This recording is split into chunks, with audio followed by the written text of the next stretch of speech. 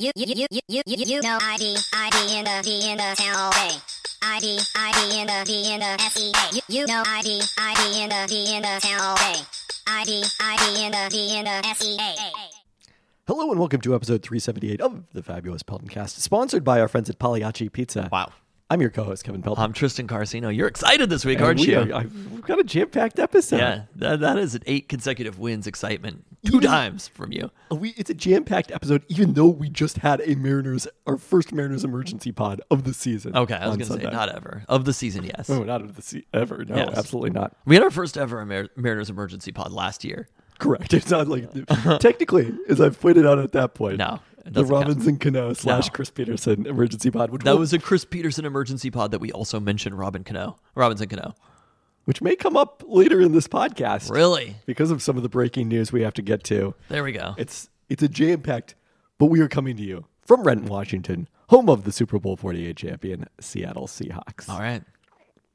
This is the most enthusiastic I've seen you in a long time. You know, it's funny because you called this morning and you were enthusiastic and I was down because it was cloudy. Yeah.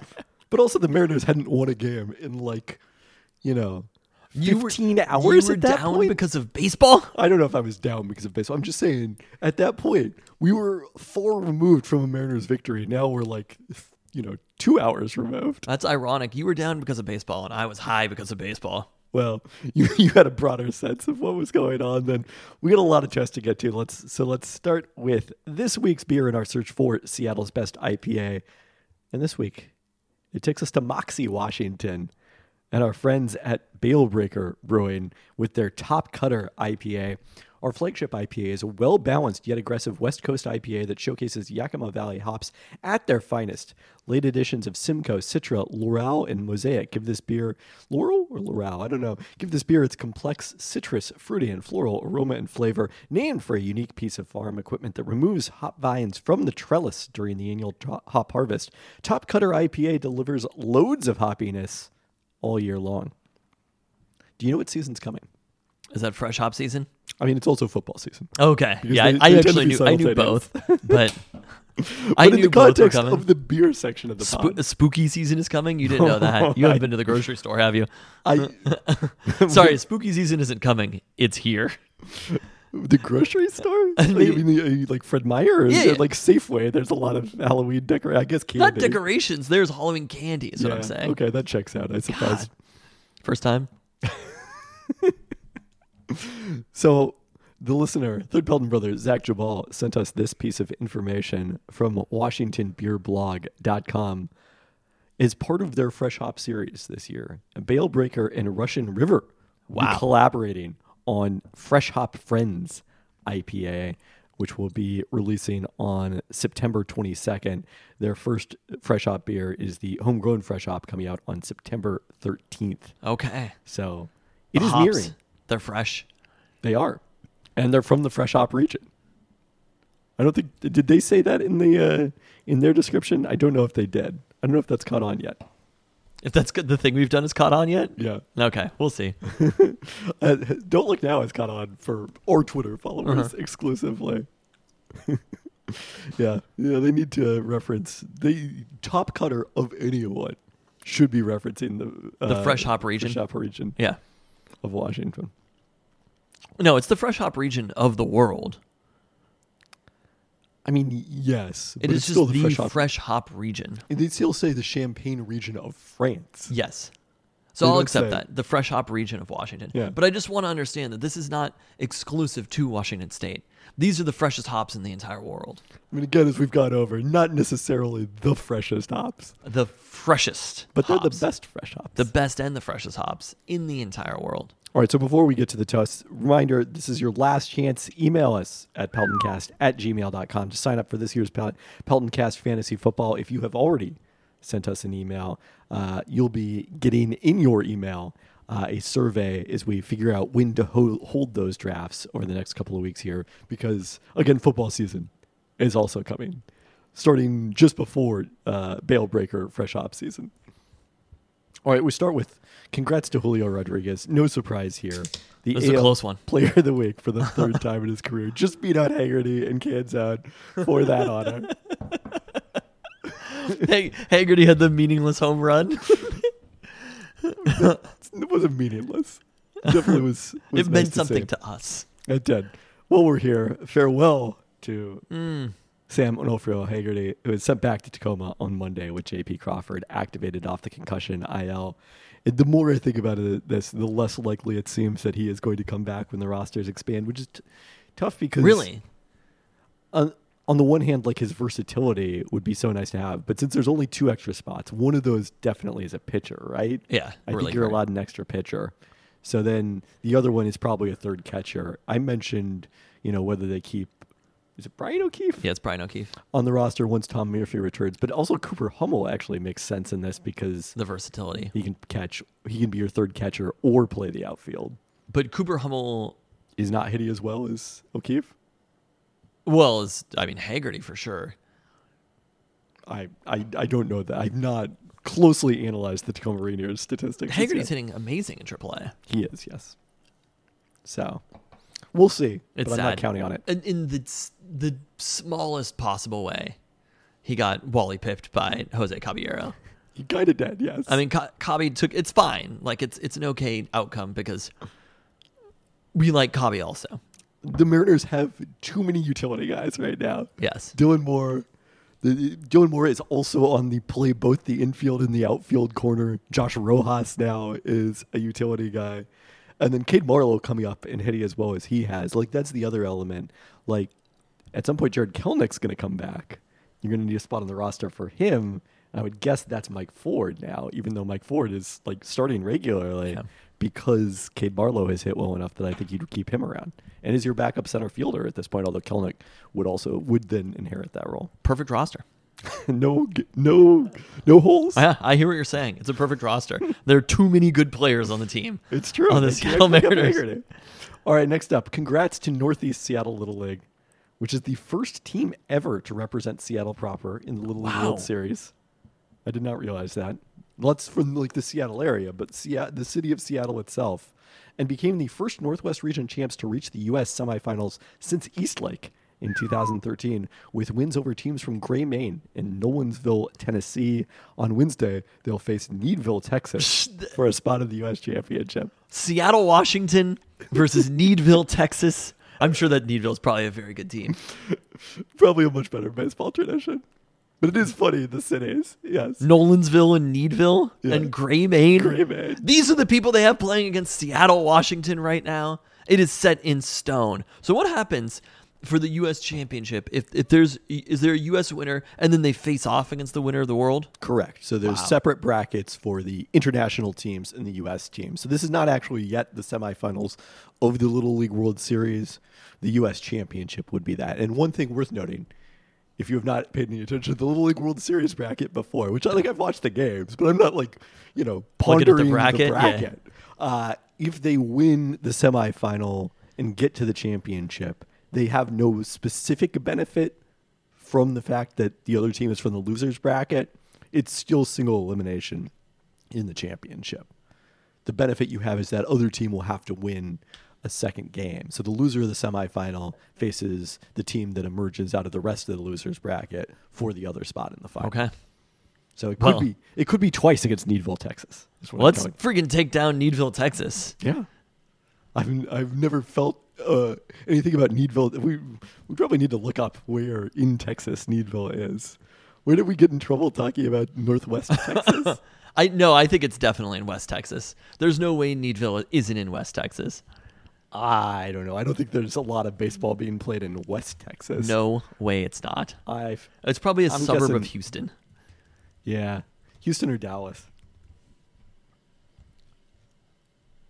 Well, it's pretty distant exurbs of Houston. But it is definitely nearest to Houston. That's not too far from Sugarland. Yeah. So there you go. Did they mention the name of the Astros AAA affiliate, I think, at one point in the broadcast this weekend.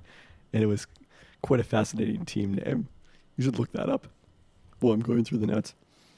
The Sugarland Space Cowboys. There you go. Yeah. Next up. And congrats to Tristan Wow. on scoring 9 goals and winning The highest trophy in all of soccer. Definitely the biggest trophy that was handed out last weekend. The League's Cup. I thought this was actually a congrats to me when I No, saw it on the notes. absolutely God not. damn it. This is the worst kind of congrats ever. Just for a soccer player that I look like.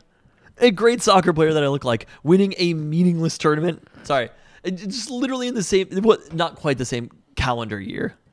Within the same 365-day span. Messi was able to win both the World Cup and the League's Cup. No other player has ever done that before. Accomplishment. I mean, it is impressive. It's Canzone like. I don't know. Are there any other Argentines among the Barcelona players they imported on the roster? There might be. I don't think so. So, yeah, but none of them scored 9 goals in their first 5 games, maybe 6. I don't know how many I they actually couldn't played. wait to see what this congrats to Tristan was on the notes. It's intriguing. It does not seem though that this has really broken through because you haven't been mentioning that a lot of people have been telling you look like Messi. Are you telling me that League's Cup hasn't broken through on the same scale as the World Cup? More Messi playing in the United States. That's the information that you're trying to tell me right now? Again, it's Messi playing in the United States, which, I mean, it does feel like it's kind of a big deal. Messi playing in the United States? Yes. It would feel like a bigger deal if he wasn't starting in the League's Cup. I don't know if the MLS regular season would feel that big. They beat Nashville, right? In the final? Yeah. That sounds right. This was... another Ville. A lot of Villes. I mean, in the League's Cup, he took down Nolansville, Needville, and Nashville on the way to the highest honor in MLS, the League's Cup. I'm sure that when he was growing up as a boy, he dreamt of beating Nashville SC, and hoisting the League's Cup trophy. Doesn't get any more prestigious than that. All right, lastly this week, an actual farewell to Miles Jack, who was placed on the reserve retired list by the Eagles after signing with them during training camp. The Bellevue native played 7 seasons as a second-round pick out of UCLA, starting 95 of the 103 games he played, including 13 last year with the Pittsburgh Steelers after spending his first 6 years with the Jacksonville Jaguars. Another Big Ten legend. Well done. We will always remember the time that Miles Jack scored multiple touchdowns against UW. Multiple rushing touchdowns. Yeah, that wasn't great. I mean, sure, we had the Shaq Thompson rushing touchdowns the next year, but it wasn't the same. That's just what Big Ten football is all about. You understand? I don't yet because He's like Charles Woodson. You know, the long Big Ten lineage of offense and defense. That's fair. Yes, good point. All right, with that, it appears it is time for your favorite segment. Don't burn yourself. We got Mariners hot takes coming at ya. The Mariners are too good. No takes, just great baseball. This is a take for the team that is now the Seattle Mariners. The Seattle Seahawks. They're the new Mariners. Pete, what are you doing? This is the most upset I've been at Pete since the day they traded Russ, and I'm pretty confident JSN's broken wrist isn't going to result in the 5th pick in the draft. Or maybe it will. I get it, he's a rookie, but this is someone who's going to be a significant part of the offense, especially when you look around the wide receiver room. I looked on the other side of the field on Saturday night. Mike McCarthy is out-strategying you, Pete. Did I see CeeDee Lamb? Did I see Dak Prescott? This isn't 1996 anymore, Pete. There is no reason for JSN or any other starter, for that matter, to have been on the field in that meaningless football game. You're lucky, though, Pete. You always are. Because, of course, this is an opportunity. Sometimes there's a certain marriage, a certain match that ends up being written in the stars. An opportunity has a way of knocking at the right time. And that opportunity has a name. And that name is wide receiver out of UCLA by way of Duke, undrafted but not unwanted, underhyped but not underappreciated, Jake motherfucking Bobo. To you, his name is starting slot receiver, because when you look around that room, there ain't no one else except for 6'4" of production. You could fill in one Pro Bowl slot and pen already because this offense is going to be led by a rookie receiver. And that abbreviation isn't JSN. It's BO.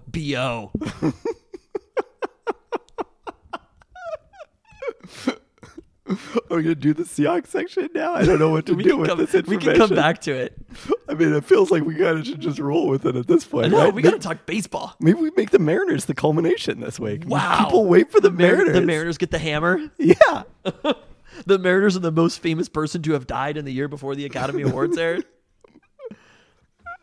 Again, you just said the Seahawks are the new Mariners. I like it. See, the Mariners, they've been moving all around. I tried to kill them from You really from the did, rundown yeah. in general. You wouldn't let me do that. Thank God I didn't. I was a little mad about that. But now the Mariners have earned the top spot, number 1 on the speed dial. Excluding nobody.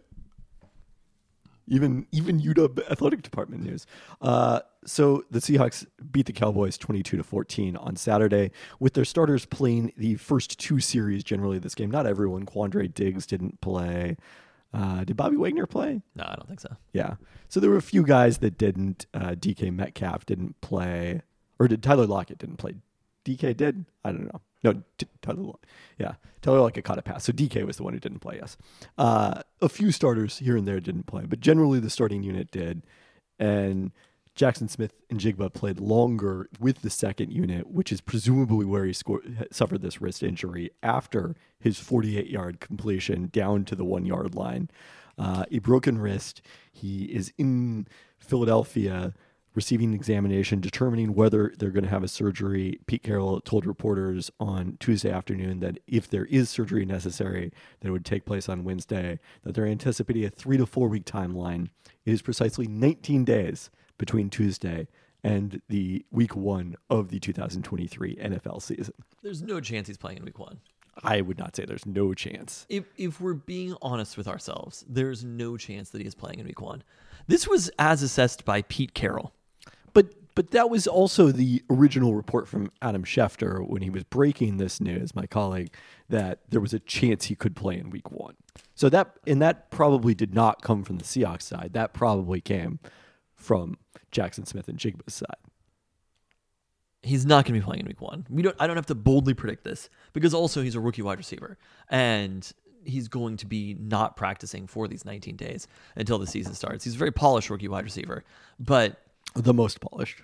Reek Woolen, is Mike Sean Dugar has been quoting regularly on the Seahawks Man to Man podcast, said that he doesn't look like he played for Ohio State last year. He looks like he played for the Seahawks.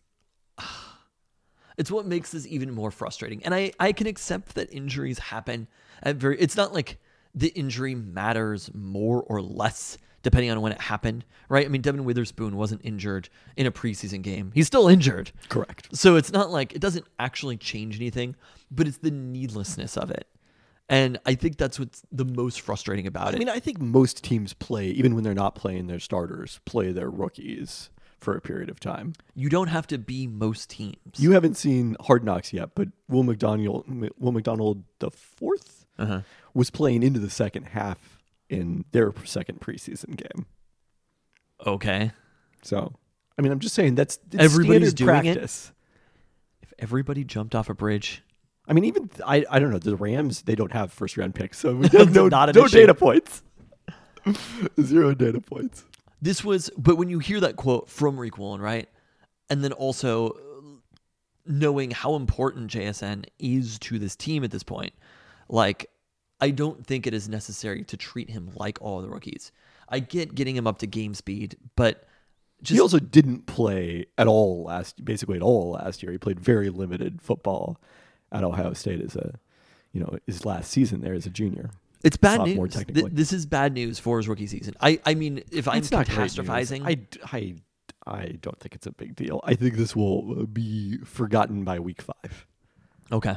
If I'm catastrophizing, I'm saying that his entire rookie season is gone. All right. This is not Devin Witherspoon like missing the majority of training camp with his hamstring injury. That, I think, could be a real setback. The good news is it's not as bad as your other first-round pick. I mean, he's been out there for the majority. Look on the bright side. Like, the last week of that is not actually training camp anymore. It's just game prep at that point. Like, so... I think he's gonna be fine. But it is a real opportunity for Jake Bobo. Like one of the other things Mike Sean said, this was before the Jackson Smith and Jigba news had come out, was like, yeah, if he makes the team, he'll probably be the 5th and 6th receiver. And I'm like, looking around the depth chart, D. Eskridge is injured, is suspended the first 6 weeks, even if he were available.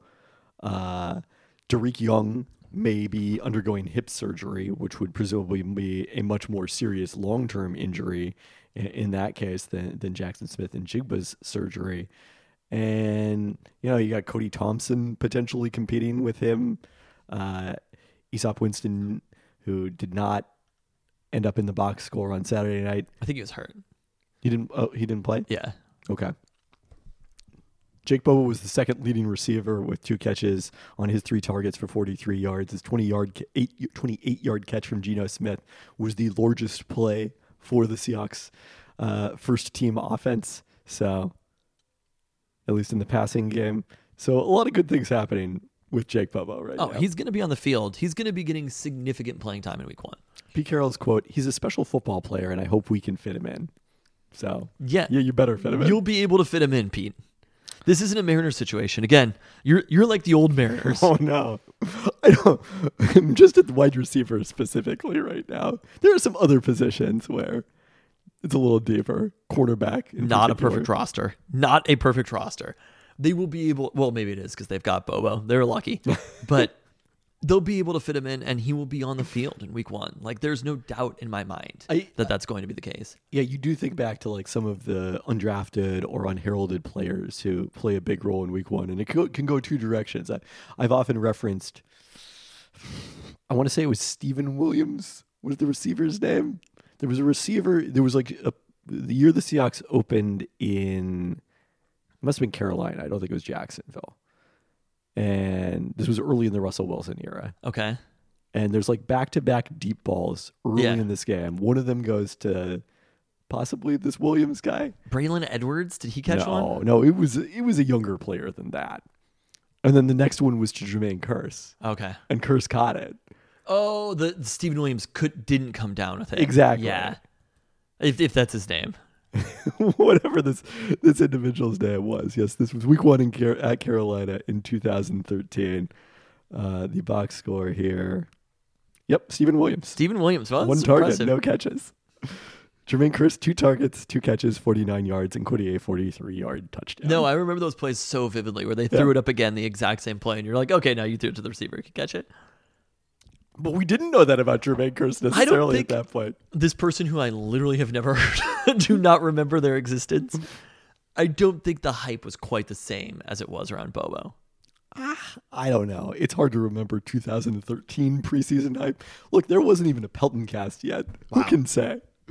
There was a Peltoncast after that game. Was our first week. By the way, we are coming up fast on our 10th on the 10th anniversary. Wow. We gotta figure out something to do for the 10th anniversary Peltoncast. Maybe we should record in Boulevard Park in celebration. Go back. The Airstream trailer's gone. I know. My house is still there. My old house is still there. The other injury for the Seahawks involving a rookie, Mike Morris, underwent a shoulder procedure after Saturday's game. Don't know anything yet about the severity of that, but certainly not good news. In happier news, Pete Carroll said there's a chance that Jamal Adams could return to practice on Wednesday. Will undoubtedly clear PUP at some point this week and begin taking place in walkthroughs. Also said that at this point they expect Jordan Brooks to play in week 1 as part of his remarkable comeback from the ACL injury last year on New Year's Day. All right, let's talk about some other players on Saturday.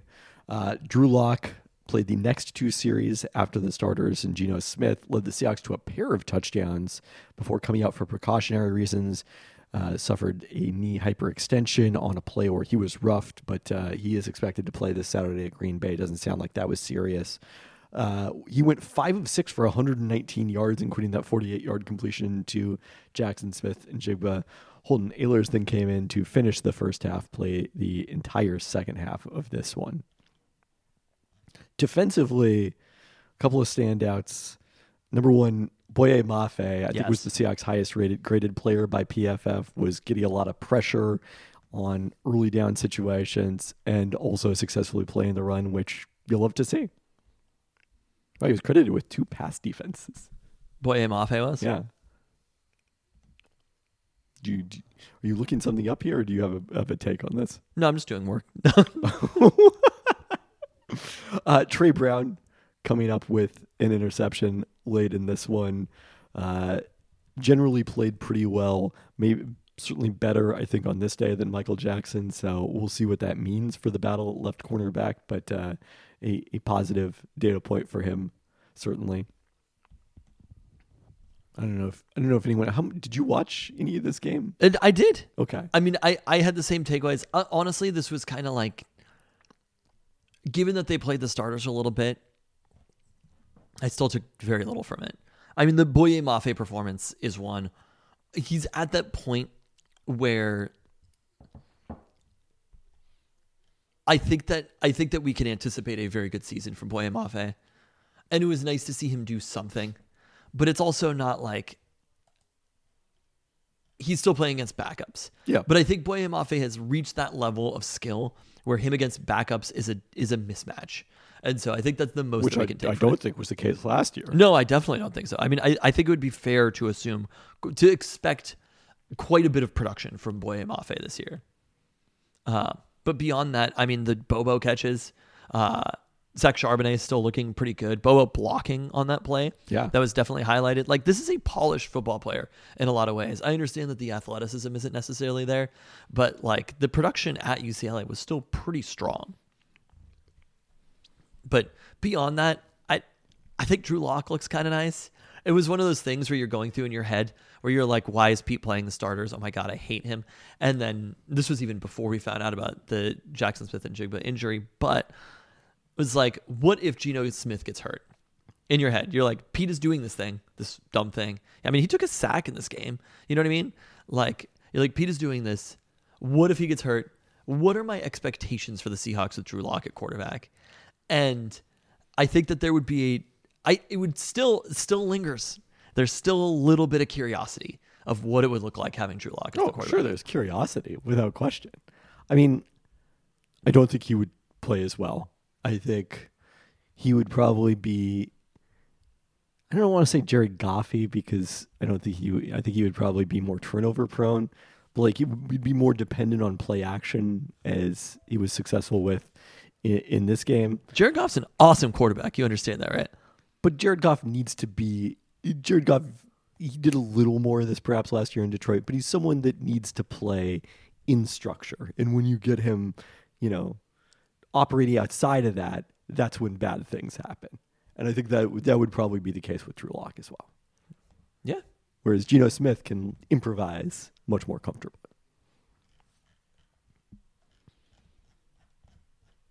All right, well, there you go. Seahawks hot takes. That's a new one. Let's get into the rundown then. Starting with the Sounders, who may as well just have stayed on League's Cup break. They came back with a 2-0 loss Sunday against Atlanta United. Georgios Yakimakis scored twice as they extended the Sounders' winless streak to 6 games across all competitions, including 5 losses in those last 6 matches. It was actually pretty even in terms of expected goals with 16 Sounders shot attempts, with just 2 of those were on goal. Still no Christian Roldan in the 18 coming off concussion protocol.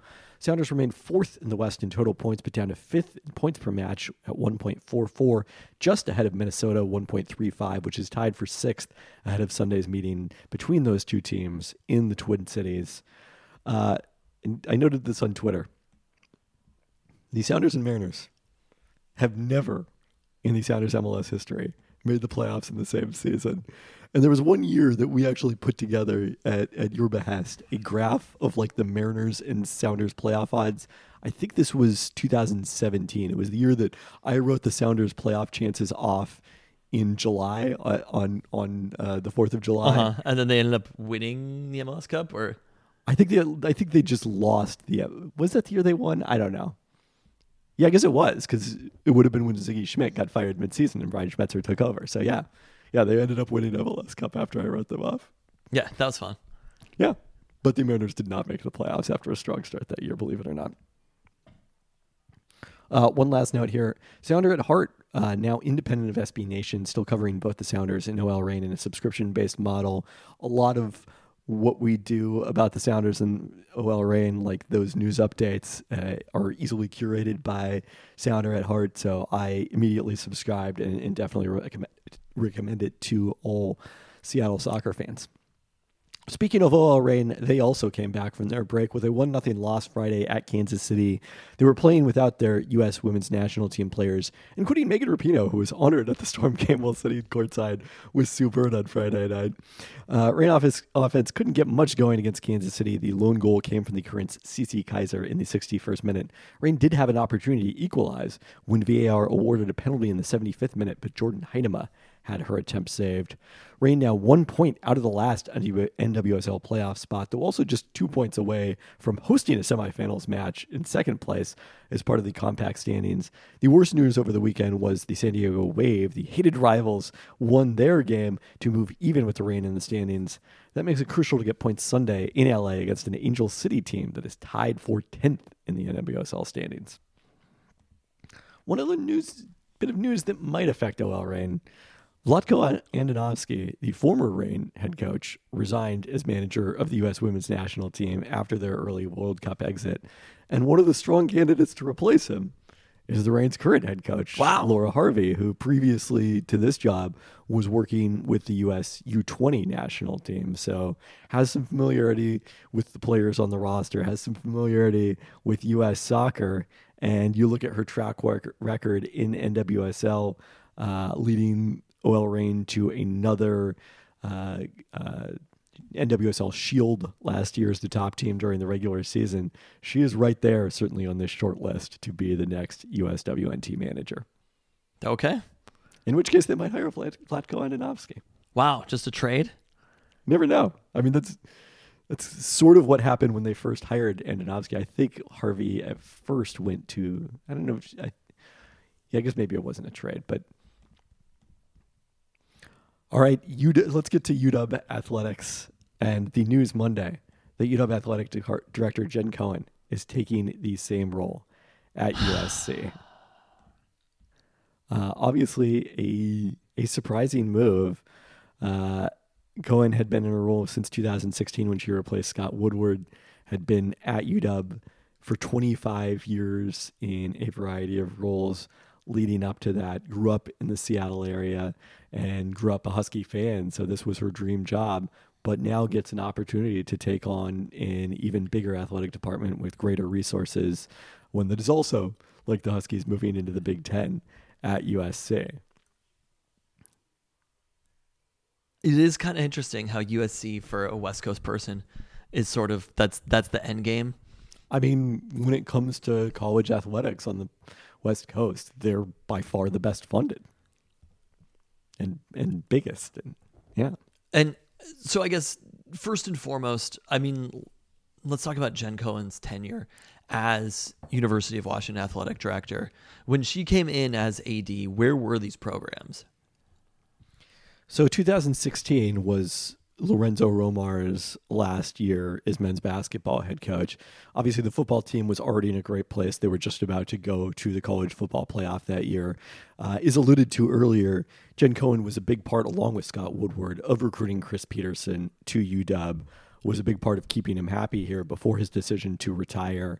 So, that relationship, I think, was really crucially important for a long period of time. It's funny because I think if we would have had this conversation not quite 2 years ago, at the end of the Jimmy Lake tenure, like you would have said, so the football coach she's hired, Jimmy Lake, things worked out about as poorly as they possibly could have. Mike Hopkins, at that point, men's basketball team was suffering through their worst season possibly ever. The women's basketball program was suffering through one of their worst seasons ever under Jody Wynn. And, those are kind of the three flagship programs, and certainly the ones in which, kind of her influence is going to be felt the most because, UW softball is just kind of a well-oiled machine at this point with Heather Tarr in command.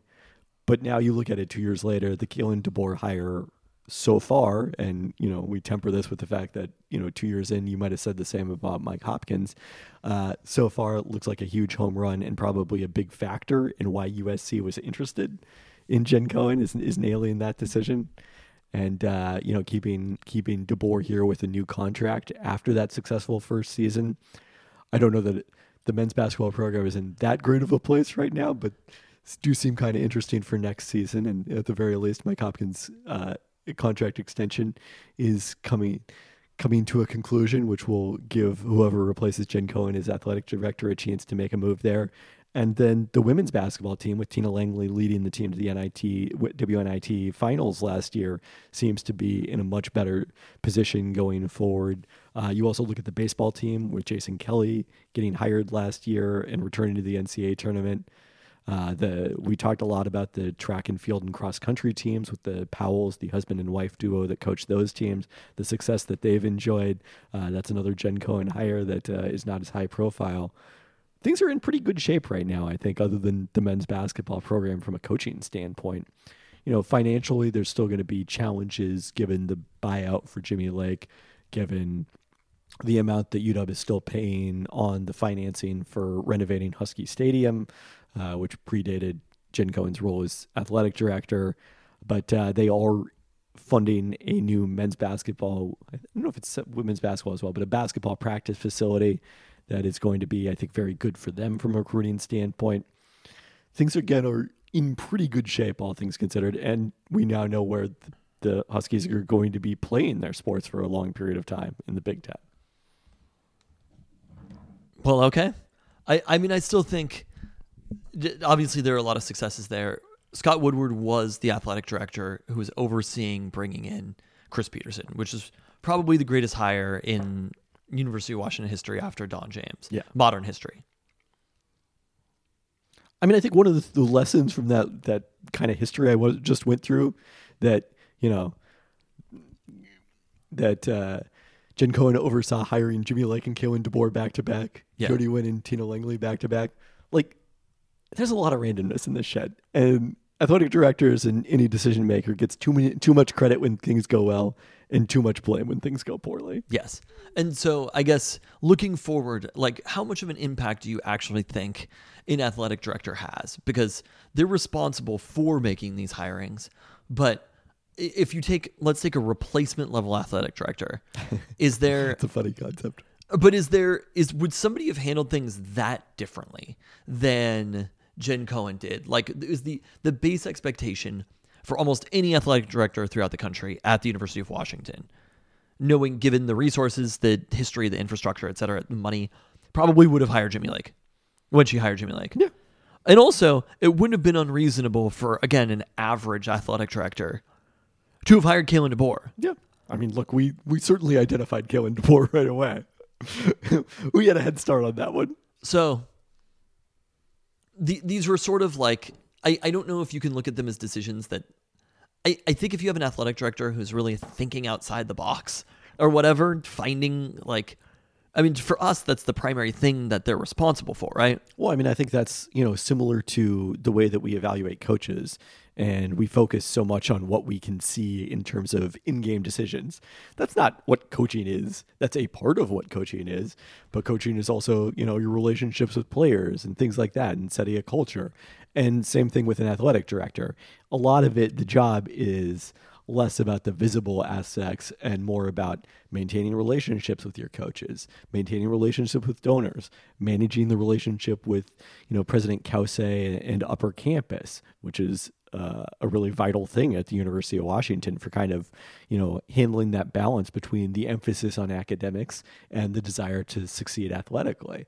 So those are the skills that, I think that Jen Cohen had done a good job at, but we can't really evaluate from the outside except kind of by proxy or obliquely. And I guess now managing boosters and NIL is a huge factor in that as well. Had Jen Cohen been at any other university, or was she only at the University of Washington her entire career? She had got her start elsewhere, but again, had almost, had been there for 25 years. So for a long period of time, worked her way up the ranks. Okay. I mean, I guess of the people, do you have a list of possible candidates for this? I didn't really come up with a list. I mean, one of the things I've learned, I think, from Jen Cohen is, like, I think back of our lists of, like, the women's basketball candidates. Tina Langley wasn't on there. Jody Wynn wasn't on there before that. Mike Hopkins wasn't on the men's basketball list when she decided to fire Lorenzo Rovar. Like, we don't really know who might leave, who's interested. I mean, internally, Erin O'Connell, who was previously, they have a number of deputy ADs. She was also the senior woman administrator, will serve as the interim AD. The other internal candidate that's been mentioned by a number of people is deputy AD and chief of staff Andy Fee, who spent 5 years as Long Beach State's athletic director before coming to UW last August. Okay. I mean, so you look at it, people were, I guess, kind of upset about this, and I'm just not sure if I can really grasp how big of a deal an athletic director is. I mean, it seems like a big deal until it doesn't, you know? Fair enough. I don't know what you mean. What do you mean by that? Like, it seems like a big deal because of the fact that they left, at a high point. She left at a high point. If she had left in 2021, like I said, people would probably have said, great, it's a chance for us to upgrade. And, it's the same person. So she didn't change. It's kind of like athletic directors are sort of similar to college basketball coaches, college football coaches, where if you succeed at a certain level, you'll probably get an opportunity at a bigger level. And you just have to figure out if you're going to be successful at that level. And ultimately, almost everybody is fired. I mean, you think about the comparison between, when Sark took the USC job, it was a little different, but like what a resolving door the USC football job has been in recent years. And the athletic director role has been the same thing. She's the fourth non-interim AD at USC since Mike Garrett was fired in 2010 in the wake of their football sanctions. It's actually kind of incredible. Yeah. How many they've had. I mean, who was the athletic director who hired Lincoln Riley? So that was Mike Bond, who had scandal. Yeah. Okay. He left in May, resigned after 3+ years in the role, a day after the LA Times sent him and the athletic department questions about criticism of his management style, including inappropriate comments about the physical appearance of female employees. And there were also allegations of him inappropriately touching subordinates in his previous job at the University of Cincinnati. So that wasn't a performance-related opening, but the previous, couple were. Yeah. So I mean, that's the thing is on a level of the same thing that comes with the resources and the opportunity is scrutiny at USC. But also, it's the same thing where I'm saying, like, you look at these coaches who do really well, like a Kalen DeBoer. The chances of Kalen DeBoer being successful at UW were probably pretty high, right? He came in with a pretty good roster, ultimately, with a quarterback who was ready to play. Like, things were set up very nicely for Kalen DeBoer. Well, the quarterback came in large part because of his experience. But you instantly, when that happens, end up getting power and clout within the institution. And it happened for Kalen DeBoer within 1 year. Like, he's the most important person. Look, now he's breaking up the Pac-12. He literally broke up the Pac-12. I saw another report about that it was actually Arizona. So, but I think that UW, as far as between UW and Oregon, were the first ones to do it. And I think that Kalen DeBoer was somebody who was pushing on them. I think he was certainly in favor of it and probably was a factor in that. He's like a few years away from fucking South Dakota, and he has the ability to do that because things move fast in sports and in college sports in particular. Yeah. But also, things move fast on the other side too. And things can turn very, very quickly in a situation. So you're hiring Jen Cohen at a point where she just got UW into the Big Ten. However much she was part of that, she obviously was part of those conversations. She just hired Kalen DeBoer, who for now, I mean, I think we all expect Kalen DeBoer to be a good coach at UW, but for now, it looks like an amazing hire, right? And also, no one gives a shit about those other sports. We care about basketball. USC probably cares a little bit about basketball, but I will tell you what everybody cares about. But USC does care about being no longer the Conference of Champions, but a School of Champions and the Honda Cup and the overall athletic standing. That matters at USC and Stanford. If Lincoln Riley probably is not leaving USC anytime soon. There's like 3 jobs maybe ahead of there in the country. It would be the NFL. Yeah, sure. If Lincoln Riley leaves USC, I think coaches are smart enough to just camp out in college these days. I don't know. Everyone's like the Tobias. It might work for us. Who's the last coach to have left? Like big coach to have. I mean, Urban Meyer, but that was kind of different. Yeah, I mean, he had been out of retirement, so I suppose it is slightly different. like the last active major. I don't know. I can't. Well, Cliff Kingsbury had gotten fired, so it's also a little different. by spurned USC also. Yes, but he was going from offensive coordinator to NFL head coach. That was probably a better. Yeah, decision. that wasn't even like he probably ultimately for his career would have been better off. No, I think it's just better to have been an NFL head Take coach. the money, be an NFL coach for a like little it's while. on your resume. Go to Singapore. Yeah, like he could broadcast. I don't know why. Yeah, I would totally do that. Those are the cushiest jobs in sports: are broadcaster and college football head coach. I don't know if college football head coaches is cushy. I think it's very time consuming. If you are, but you could just. You're exploiting the labor of young people. That's your entire job. But Lincoln Riley is the most powerful state employee of California. Or no, he's not. They're a private school, so he's different. Yes, Okay. that is a fair point. That's why Chip Kelly. Yes. Mick Cronin? I don't know. Oh, Chip Kelly. Again, it's just Football is so much more important.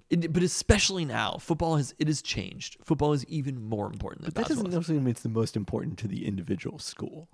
I think the like transient nature of basketball has changed how people approach college basketball Because of transfers? because of transfers I and don't know because if of it one makes and coaches dones. any less important, though. I think it makes the entire sport less important. It might not make coaches less important, I suppose. but I mean, I haven't seen viewership numbers, but I would guess that they're probably not amazing for college basketball at this point. I mean, they're not, but I don't think that they've changed that much just within the last 4 years or whatever. It's over 2 decades. I'm not just saying because of transfers. You I'm also also one and saying done. one and done players. Like, Sure. there's such a massive difference in the impact of college basketball in the 90s versus where it is now. Yes. When you had players playing for 3-4 years and had relationships with them. Anyway, it's one of those jobs that you get the opportunity when things are going well, and if things stop going well, all of a sudden that opportunity is gone. You're let go of. Yeah, I mean, one of the things that Third Baldwin brother Christian Capel noted in his story on Montlake was that, you know, if Lincoln Riley were to leave, that having Jen Cohen there would make USC a more attractive destination for Kalen DeBoer if he continues to be successful at UW. And it's like, I get it, but also, like, what are the odds that Jen Cohen is athletic director, it like outlasts Lincoln Riley? I don't think the history suggests they're very good That Jen Cohen will outlast Lincoln Riley. at USC. It's one of those things where it's almost catastrophizing in a way of just like, we're good. Kalen DeBoer will be here until Kalen DeBoer is not. I don't think that USC is the end game. There are other jobs. If Kalen DeBoer is good enough, there mean, are it might better be. jobs than USC. It certainly might be, but it's just like, that's such a, like, we already went through this with Sark. That's such a great problem to have. We'll deal with it when we get there. If you want to worry about where your coach may eventually end up, be a fucking fan of Alabama. I think you know what I mean? I think the concern with Jen Cohen leaving for Kalen DeBoer is more about the relationship between the next athletic director, who will not have hired Kalen DeBoer, and him than it is USC specifically. That's the way I'd put it. I'm just going to throw this out there. I think whomever the athletic director is who comes in is going to be pretty particular about having a good relationship with the most important person on campus. I hope so, but I don't think they're going to come in and have a power struggle with Kalen DeBoer. I don't know that every athletic director realizes they're less powerful than the head coach. Especially like where we're not going to be hiring like big name athletic director. I think it is probably very not. unlikely. But like, you look at someone like Scott Woodward, who was clearly, you know, this was a stepping stone job for Scott Woodward. That's fine. But to be a stepping Or stone Todd job, Turner as well before him. when it is a stepping stone job, you have to be successful on the field. Nobody's like, hey, wow, the finances are really great. Teams suck. They went 0-12 last year, but you're going to be promoted. It is one of those jobs that the on-field performance of the teams. Technically, I think Todd Turner did get his next job after UW's 0-12 season. Did he? Where did Todd Turner go? Oh, Also, I mean, honestly, those were different days than they are now. Things are different. they were very different days. That's for certain. So, But you understand what I'm saying? Having a good relationship with Kalen DeBoer is going to be Kalen DeBoer will be interviewing these motherfuckers. Like, he will surely have a say. He is important enough to get the school to leave the conference that they were in for the last 100 years. And you think that whoever the athletic director is going to be No, is I guess going he to just resigned. Did he get another job? He just resigned? Thank God. He did leave in 2009. All right. I Okay. stayed corrected. Yeah, you're taking an L. Congrats to Tristan. But you get my point here. Like, Yes.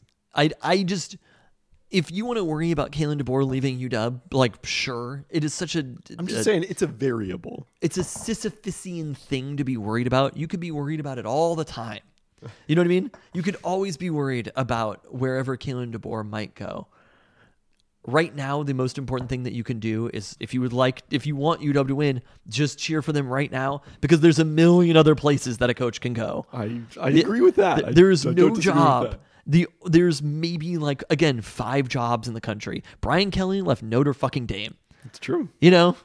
So like this is not something Lincoln Riley, I think Oklahoma's a different type of institution, but Lincoln Riley still left Oklahoma to go to USC. Yeah. People leave big jobs to go to other big jobs, and that happens. That's what happens when you're successful.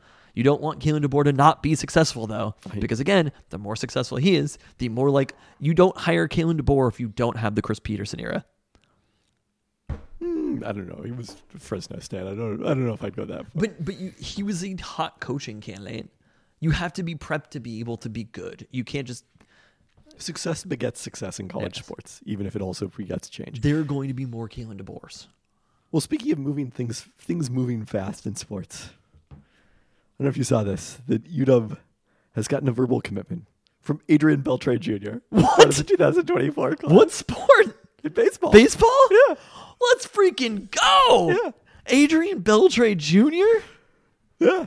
Continuing the Beltre family legacy in Seattle. But the good news is I don't think Husky Ballpark is unfriendly to right-handed hitters, assuming Adrian Beltre Jr. is in fact a right-handed hitter. If as you want, Safeco Field was this at is that time. the most galaxy brain way to think of it. If you want UW baseball to be good, you should be cheering right now for the Mariners to be spending money on free agents. Because you can look way back to the money that they spent on Adrian Beltre's sign. He had no connection to Seattle before then. No, Everybody who comes to Seattle loves Seattle, though. I suppose that's true. Where does he rank? I don't. That There aren't is really locked on extensive Perfect rankings Game. for. Where does he plays in the Seattle area? What high school? No, he per Adam Jude pitches and plays middle infield at Maranatha High School in Pasadena, California. Wow. There we go. Sign Shohei and get Shohei Jr. So he's right there in Big Ten country. Yeah. Right there. This is one of our best jokes. UW men's basketball news. The Huskies are in Europe for the off-season tour. Teams are allowed to take it once every 4 years. On Friday, the Huskies beat Sergi Pontoise, which plays in the third tier, NM1 92-80 behind 16 points and 16 assists from Severe Wheeler, with Moses Wood scoring 22 and Keon Brooks Jr. 21 as their leading scorers. On Monday in Barcelona, the Huskies beat a team of Spanish quote-unquote all-stars. TBD, who exactly makes up the Spanish all-star team? I don't think it's the members of the Spanish national team who are a little busy right now leading up to the World Cup. 73-56 with incoming freshman Christian King scoring 16 points before the game was called due to court conditions. They will play the Spanish all-stars again on Wednesday in Barcelona to wrap up this trip. There was no box score for the second game, but the starters for both of these have been Severe Wheeler and Paul Mulcahy in the backcourt, Moses Wood and Keon Brooks at forward, and Braxton Mia at center. This is kind of what I was anticipating as the starting lineup after they added Mulcahy, with Corin Johnson, Nate Kalmeze, Christian King, and Wilhelm Breidenbach playing off the bench in the first game for which we got a box score.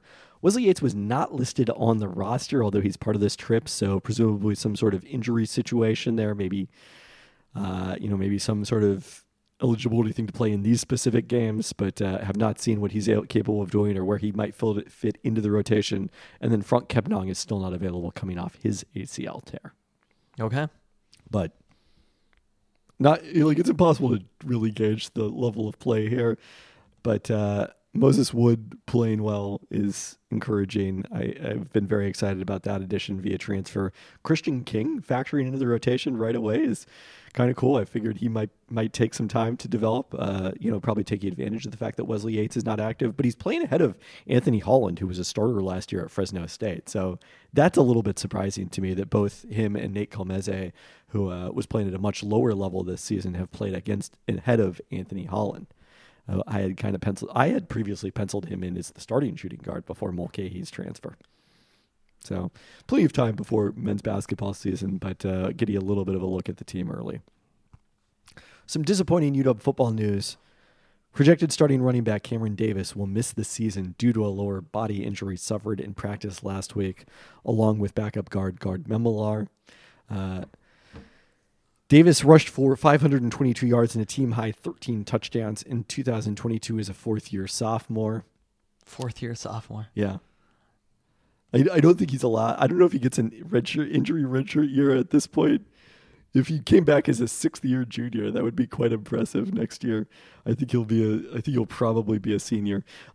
So that running back spot suddenly wide open with Mississippi State transfer Dylan Johnson, the leading contender to start, along with holdovers Richard Newton and Will Nixon. The other scholarship running backs on the roster are Sam Adams Jr., Arizona State transfer Daniel Ngata, and freshman Tybo Rogers, who is currently suspended indefinitely. Not great. It's not ideal. I think they'll be fine. I think they'll be okay. That's it. I mean, it's one of those situations where, given this offense, I think they will be able to find running backs in a lot of different places. Running back ability does matter more at the college level than the NFL level. Correct. But I want to move away from running backs. Don't matter. I don't. Yeah. But I've determined that's offensive to running backs. I agree that that specific verbiage is unnecessarily harsh to the individual running backs. But unfortunately, running backs don't control running success as much as offensive line in game state is much less pithy. I get it. But I still think, given the situation and the offense in general, they'll be able to find running back production. I think so too. And I mean, I am excited about more Sam Adams Jr. That's an exciting thing. The Huskies had a pair of players on the AP preseason All-America first team, both wide receiver Roma Dunze and outside linebacker Braylon Trice. People are expecting big things from Roma Dunze. I mean, I am too. Yeah, who is it?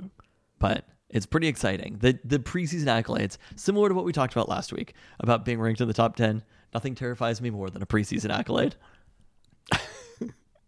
Well, I was thinking the other day, like the Mariners actually playing well a second consecutive season. Maybe it's a good sign that we're out of this era. The era of our entire lives until now? Yeah. Who knows? All things are possible now. You're forecasting a whole new era of humanity? Because the Mariners are good 2 years ago? Look. It's like there's the Neolithic, the Mesozoic. And the Julio Rodriguez era. Yeah. And the what era? Can you tell me what era we're currently in? I really can't. Weirdly, I know we're in the Cenozoic era. Yeah. Which itself broken down into 3 periods. There was the entire lives that we've lived up to right now, where the Mariners are bad all the time. And then the second period was the one that we're currently in right now, where the Mariners are somehow good 2 years in a row. And then there's the third period where the Mariners don't lose again. Oh, wow. I guess you're going to transition to this. We're not going to go over Pac-12 football coach's favorite musical artists. Oh, do we? I don't feel like we need to talk. Okay. Do we? We've already been talking forever. We could just say Kalen DeBoer's Journey. For Journey, I was like, good. Perfectly respectable. As long as it's not like a young pop country artist, we're good. Me and Kalen DeBoer are all right on that. We are great. Yeah. Honestly. Don't stop believing in the Huskies. There we go. That's all we needed. Yeah. All right, the Mariners.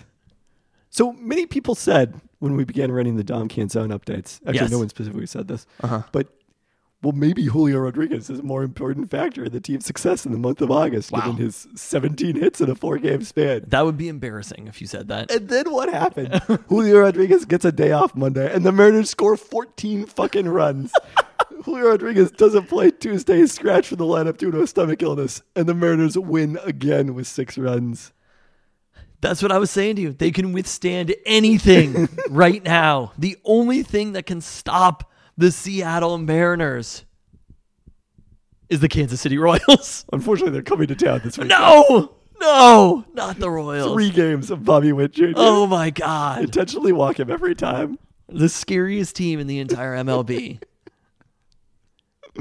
But having this happen, J.P. Crawford is out for a series. Julio is out for 2 games. Nothing matters anymore. The Mariners are perfect. They will. Okay. They cannot Let's remain and will calm. not lose again. You're telling me right now. The thing is, your whole thing was like, don't look now. You know, at some point, the Mariners have won 8 games in a row. Hold on. Don't look now. The Mariners are in the AL West race. Don't look now. The Mariners are 1 game back in the AL West. What do you mean, don't look now? Everybody is fucking looking all the time. I was like checking for score updates on the Arizona 9th inning. I had to like scroll through the dial to find someplace You're that was acting like giving you me a Diamondback score update because the Mariners post-game broadcast ended in the middle of the 9th inning with Paul Sewald having loaded the bases Oh, with God. a 3-run lead. Yeah, but he did the thing. Paul He did it. He Sewald came through. You're our boy, Paul. Somehow that trade worked out for the Mariners, both in the players they got. Wow. Including Dom Canzone and home run hitting Josh Rojas. Uh-huh. And by putting Sewald on the we Diamondbacks go. as a sleeper agent to take down the Rangers. No one talks enough about how great of a GM Jerry DiPoto is. President, whatever. Justin Hollander, too, right? Yeah. Every move that they have made has been perfect in every single way. I mean, this team, I fear. Somehow the how Tommy good they are. LaStella move was just setting us up for Mike Ford. Literally, this is, swear to God, like it's like when we go back in time and we're like, whatever led to the Russell Wilson trade. Jamal Adams trade, yes. The Jamal Adams trade actually was great. The Mariners signing Tommy LaStella is the equivalent of the Jamal Adams trade. No, I don't. I Eventually, I don't somehow, think it's nearly as bad. it led to Dominic Canzone and the Mariners being unable to lose in the month of August. Because again, you can put together 1 8-game win streak. It's happened all the time. To have another 8-game win streak In on the the same other month. side in the same, it is not an easy thing to do. This team but the reality of it is it's not lucky. They are crushing these teams. They are doing to the White Sox. They were not crushing teams for a long period of time, including against the Royals. But they are doing against the White Sox what a really good team should do against a bad team. The White Sox are falling apart. Both their front office and players. They are collapsing Mariners- institutionally. Single-handedly pushed out Kenny Williams, who had been their GM. Do you want to know how long ago it was that Kenny Williams became their chief decision maker? Was it 95? No, it's not that long ago. Okay. It's so long ago that it happened after the Mariners beat the White Sox in a playoff series. The Mariners beat the White Sox in a It playoff was series? 2000, the season you don't remember Yeah. or acknowledge. Just accept that if there's any information about the Mariners baseball in 2000 or 2001, I both do not know it and Well, also reject it. You know it if it's somehow negative about each other. I love that we got a Today I Learned that the Mariners played the White Sox in a playoff series. We've learned a lot of things on this pod. The location of Needville. Was it Needville? Is the Texas one? Yeah. Okay. We have not looked up, what was the other one? Something Tennessee. Yeah. Yeah, no. I'm fuck good on that. Who cares? They're not in Big Ten country. Neither is Texas yet. Wow. No, we don't want any of those schools. I love being pretentious about the Big Ten all of a sudden. It's like, oh, we would never want any of those schools. We're in the Big Ten after all. There's a certain element of taste and class that comes along with this conference. What was the thing you said about all of the like stereotypes from Washington State fans about Husky fans are accurate? Oh yeah. No, they're especially true right now. Oh no. They have been only confirmed by the situation. Those priors have been confirmed. Baseball. Do you have any other specific takes on this series? The Mariners are one game back of the Texas Rangers. This is, again, this isn't like the season of record because they're better. That was a lucky team. This isn't a lucky team. The Mariners are competing right now as, I talked about this on the emergency pod, they're one of the best teams in baseball. I understand you can't just isolate it to the second half or how they're playing this second, but also when you look at it as the entire season, they're still one of the best teams in baseball. That's how good they've been during the stretch. Wow. The Mariners, I guess this is still league. Do you want to know where the Mariners currently rank? Are you seeing my I'm screen? kind of seeing your screen. So it looks like something like 6, I want to say. Okay, so run differential. There's Atlanta, Texas, Tampa Bay. Texas, despite the slide, the 6-game Texas's run differential is ridiculous. Second. Tampa Bay, Los Angeles are all plus 100. And that is not the Angels. More than plus 100, I should That's say. the Dodgers. Substantially more than that. Houston's plus 89. They got a big enough couple of wins here against the Red Sox to hold off the Mariners despite their 14-2 win on Monday. And then the Mariners at plus 87, ahead of Baltimore, ahead of Toronto, ahead of all but 2 teams in the National League. Like, yeah, this is a legitimately good team. The 1995 Mariners run differential was... Well, you looked that up. Are there any of those teams plus in 88. So it's still about that, but in a 144-game season. I guess the Mariners are at 126 now. In those, I mean, they also went to the ALCS. Like, It's not like the 95 team didn't do well. Are there any of those 6 teams that you mentioned, probably even a few more, that you, like, obviously you wouldn't say the Orioles couldn't win the World Series, right? Of course they can win the World Series. I mean, look, whoever wins the AL West is, by virtue of having the number 2 seed, like, maybe not in a Would it be great impossible? situation. How far back are they, the Orioles? How many games? 6.5. I don't think they're catching the Orioles. Wow. You don't know. We would have said the same thing about Texas. When you literally don't lose, it becomes a lot easier. I suppose, but also if they caught the Orioles, probably Tampa Bay would also catch the Orioles. Yeah. Well, again, Tampa Bay is the best team in the AL. I want to be clear about this. But they could have a harder road. So, okay, let's stick with the AL West. Yeah. Just don't look now. Don't look now. Again, everyone is looking. So many we're people all are looking. Don't look now. We're This is the don't look now Seattle Mariners. We're staring Mariners. directly at it like it's the fucking eclipse. I know. That was kind of the entire point of Don't look now. Was that we needed a don't look now. But back then it was like inconceivable the thought that like, yeah, can you believe it? The Mariners have actually won 8 in a row or whatever. Them being a game back. I mean, we basically had written off the AL West. Like in 1995, where again the whole quest was about the wild card, which the Mariners did not. They finished behind the Yankees, would not have been the wild card that year, but their pursuit of the wild card was what allowed them to catch the Angels in the AL West. Yes, and this is something that we would have said it was impossible a week ago, not like 6 weeks ago or something. Do you know how many games they've made up on the Rangers in the last six week? games. 6 right? games. Yeah. So, but that is, and also the numbers that they've made up against Houston in that same time. Correct. Right? Because, yes, you would have said the same thing I just said about, sure, they might catch the Orioles, but the Rays are going to pass them. Would have been the same thing you would have said about the Mariners and the Astros before last weekend. It's now a pretty thrilling 3-team race. It is. In the AL West. I mean, the one thing I was thinking about is I looked at the Fangraphs projections, which, by the way, the Mariners, like, still, their playoff odds are not that good. Don't look now, Fangraphs. Maybe you should be looking because things have changed, Fangraphs. It's basically that, like, there's 7 teams for 6 spots. And although a couple of teams are exceedingly likely to make it, I guess six teams for 5 spots because the Twins are just operating over in their own sphere. Oh, God. Hate them. Godforsaken AL Central.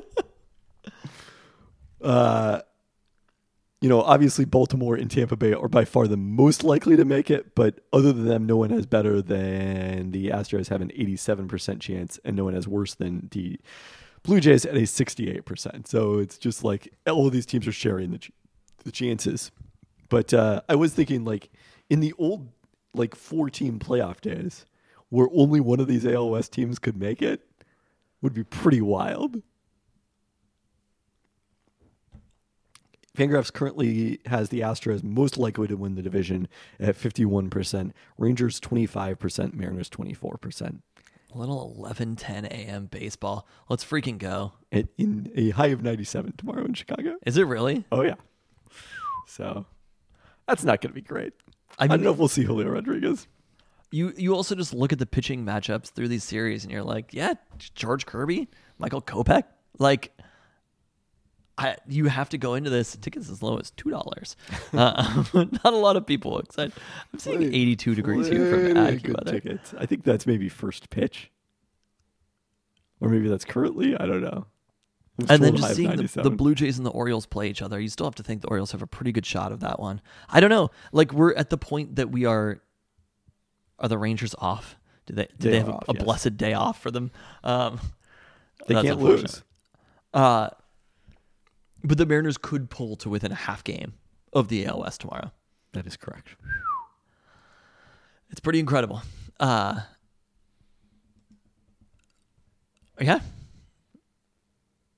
They're just good. That's it.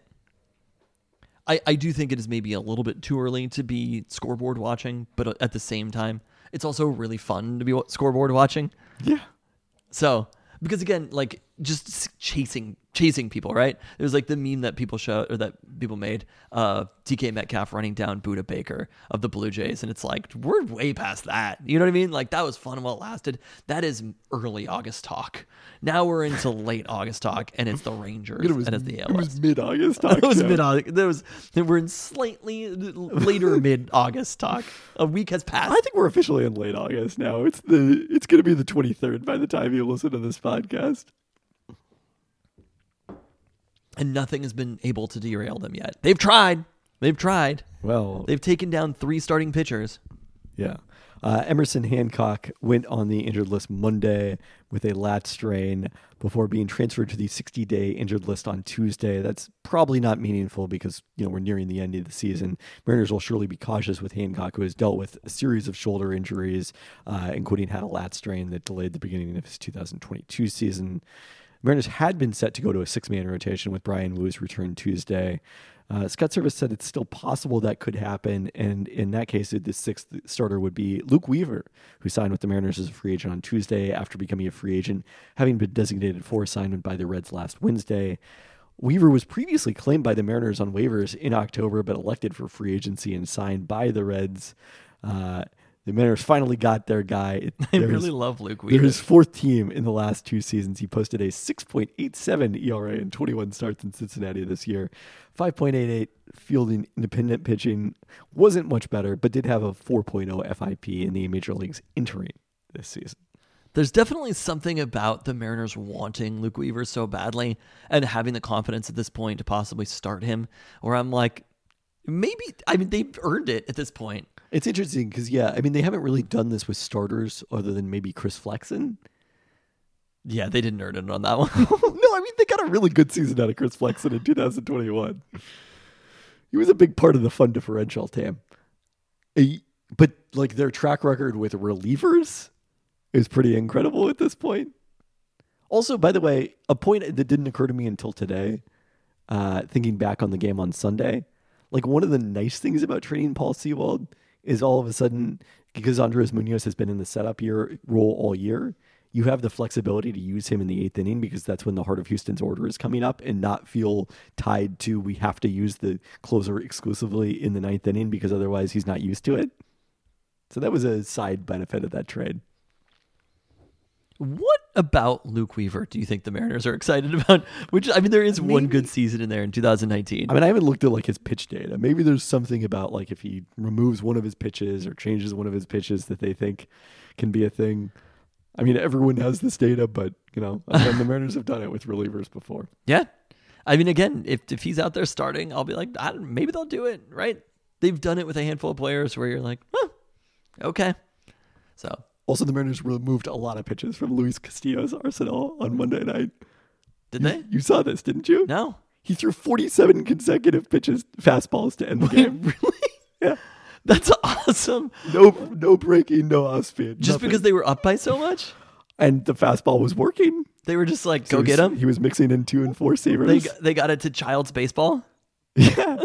That's awesome. I saw an anecdote. I think the Seattle Times had this, that Cal Raleigh was told at one point that it was like at 30 consecutive, and he was like, "Well, let's keep it going. Let's see how far we can go." And it was like, I'm not a big believer in the pitching to the score theory that was behind. You probably aren't even aware of this. Like Jack Morris's Hall of Fame candidacy. Like the argument from his advanced stats were not very impressive, and his backers in the Hall of Fame debate argued that what Jack Morris did was often pitch to the score, so he'd give up some extra runs, but he was working more innings, and the team was winning anyway.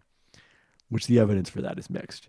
But it was to me, and Luis Castillo only gave up. He just tried to give up a few runs. He only gave Keep up it close. He only gave up one run in this game. Like his stats were actually quite good, but it was like a very if you hit some long fly balls, that's cool.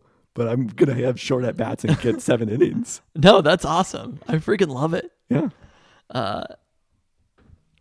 Maybe they'll do that with Luke Weaver. I do just love to see whatever they saw. I'm looking at these stats, whatever is jumping out to the Seattle Mariners. It's kind of like Pete Carroll and John Schneider and the Drew Lock run, where they're like, but that one run. So people will see one good small handful of performances for the rest of their lives. Did Luke Weaver have a good game against the Mariners? Oh wait, now I have to look this up. If there was one good game, StatHead. He's been primarily in the NL, so he wouldn't have had that many opportunities. Yeah, that's exactly the point. You don't want too many games against Luke Weaver. Just one good game. Oh man, I really hope it exists. Finders, Game Finder. Oh no, I guess I could have just gone to splits. Pitching splits in his career. You're gonna have to help me, Phil, here while I'm searching for this. I'm waiting with bated breath about whether you're gonna find a Luke Weaver versus the Mariners performance. I mean, this 2009 season was the one that was his gem. The 2009 season? Yeah. Was he in the minor leagues? No, he was in the 2019, not 2009. 12 starts, 2.94 ERA, 1.073 WHIP. He was kind of a beast that year. Okay, he pitched one time against the Mariners. He gave up 2 runs. Oh, damn. I was really hoping this was going to be an incredible performance. No. 5 innings, 2 runs. So this was not just the most nondescript, random start. It was just literally a game. The Mariners all were the games, in awe. This was one of them. It's like a TikTok that just shows random clips. They're just this wasn't an important time, but here's a clip from the 90s. That's Luke Weaver against the Mariners. Wow. All right. Well, maybe that game is still to come. I can't wait to follow Luke Weaver's career because the Mariners can't lose, so Luke Weaver won't either. On that note, thanks for listening. Thanks.